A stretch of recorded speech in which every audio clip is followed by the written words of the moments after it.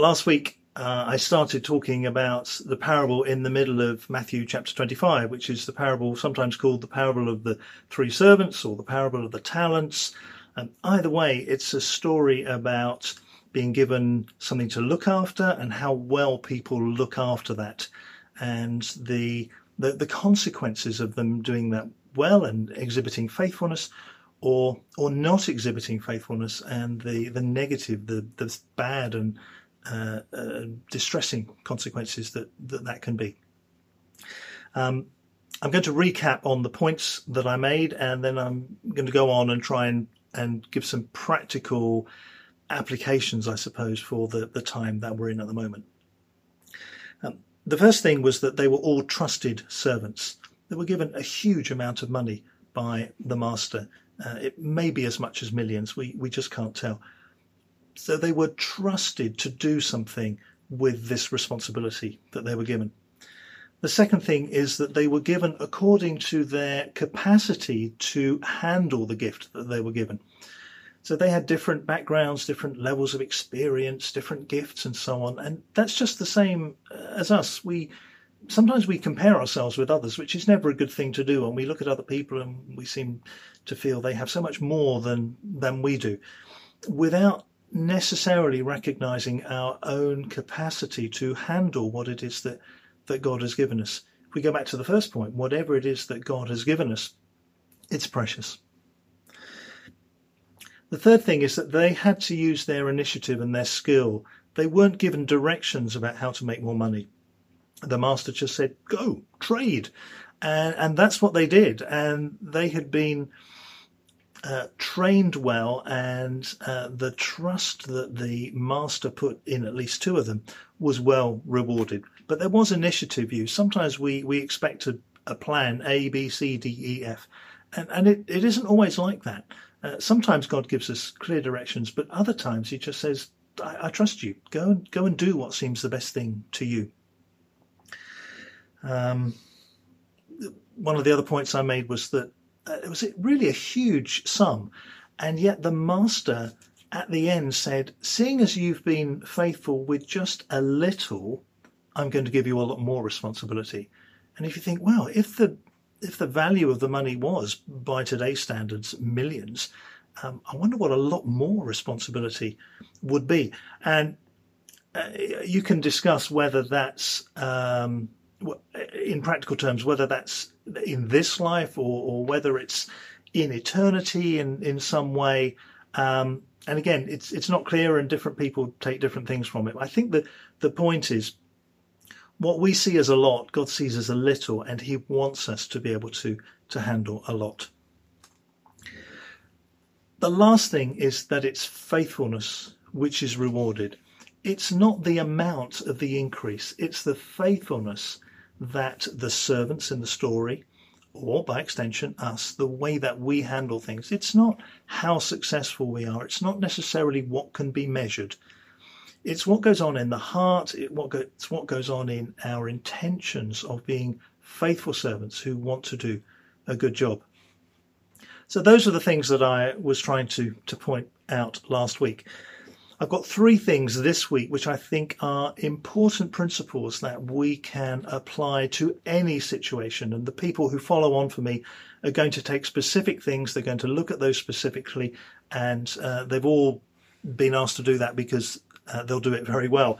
So I'm not going to try to do that, but I am going to try and talk about the principles that we can apply, especially in our current situation. And the first is this. We sometimes have to push through a lot of opposition to be able to see God's faithfulness to us. A really good example of this is the woman who pushed through the crowds to Jesus to touch the bottom of his garment. There was a hem around the bottom of his garment which had representations of things in the temple and so on. It was his prayer shawl, and it was that she wanted to touch because she believed that in touching that she was connecting with God. She was connecting with him through this man. But it says she pushed through in some of the versions that I've read. And at the same time, Jairus, who is involved in the same story, and it was his daughter who was very sick and eventually died, and Jesus brought her back to life, he pushed through the crowd. And sometimes we have to do that. There are things that surround us which want to prevent us from getting to Jesus and prevent us from finding the faithfulness of the Father and the help of the Spirit. And we have to use some exertion to get past these things, not because our effort is important, but because our desire is important. And when we truly desire to serve well, when we truly desire to love well, we will push aside the things that try to prevent us. And that's a measure of the faithfulness. We're surrounded by difficulty at the moment. We can't meet together. We can't behave and act in the way that we would normally like to or would normally choose to. We can't spend time with our friends in the way that we would normally like to. We can't go and visit people, all those kind of things because of this whole pandemic situation.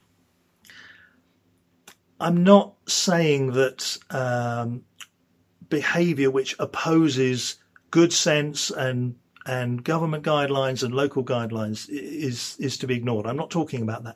What I'm talking about is pushing past the opposition that we feel and somehow finding a way to get to where we want to get to. Let's take worship, for instance. We can't get together to worship, and most of us find it difficult to worship on our own.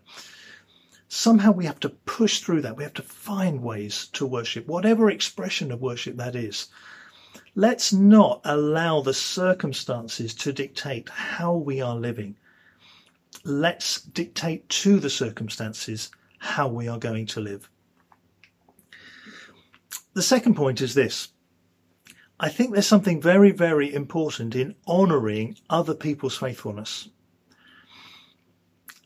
Give you an example. There are a lot of people at the moment doing a whole range of different things for us, serving in different ways, trying to help in different ways. And through August, we had this Make Someone's Day. Was it Make Someone's Day? Brighten Someone's Day. Sorry, wrong hashtag. Hashtag Brighten Someone's Day. Because we wanted to be kind to each other. We wanted to do things that would bless each other. At the same time, we wanted to encourage thankfulness. We wanted to encourage each of us to say thank you to people, to say, I noticed what you were doing there. When we respect and notice and take note of and honour what other people do because of their faithfulness and because of their love, that does something for the person that is involved, that just lets them know that, hey, someone noticed, somebody appreciated it. I'm grateful that they did. But it also does something in us. It helps us to recognise that other people are valued, that they have gifts and capacities that we are recognising bring pleasure to God and bring pleasure to other people.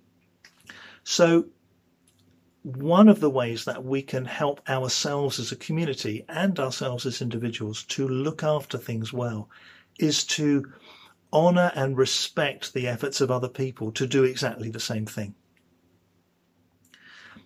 And the third thing is this.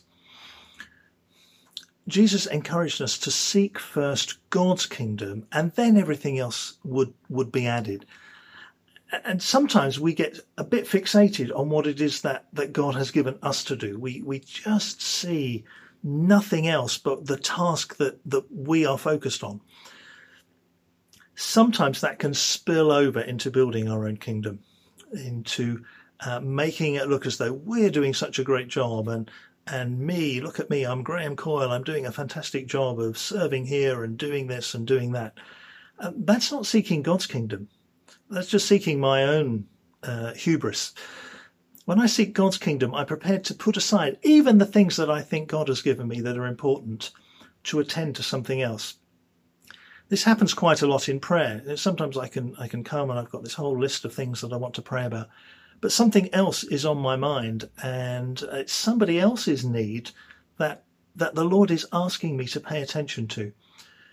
And when I pay attention to their need, when I pray for them, when I push through on their behalf, all these other things get added.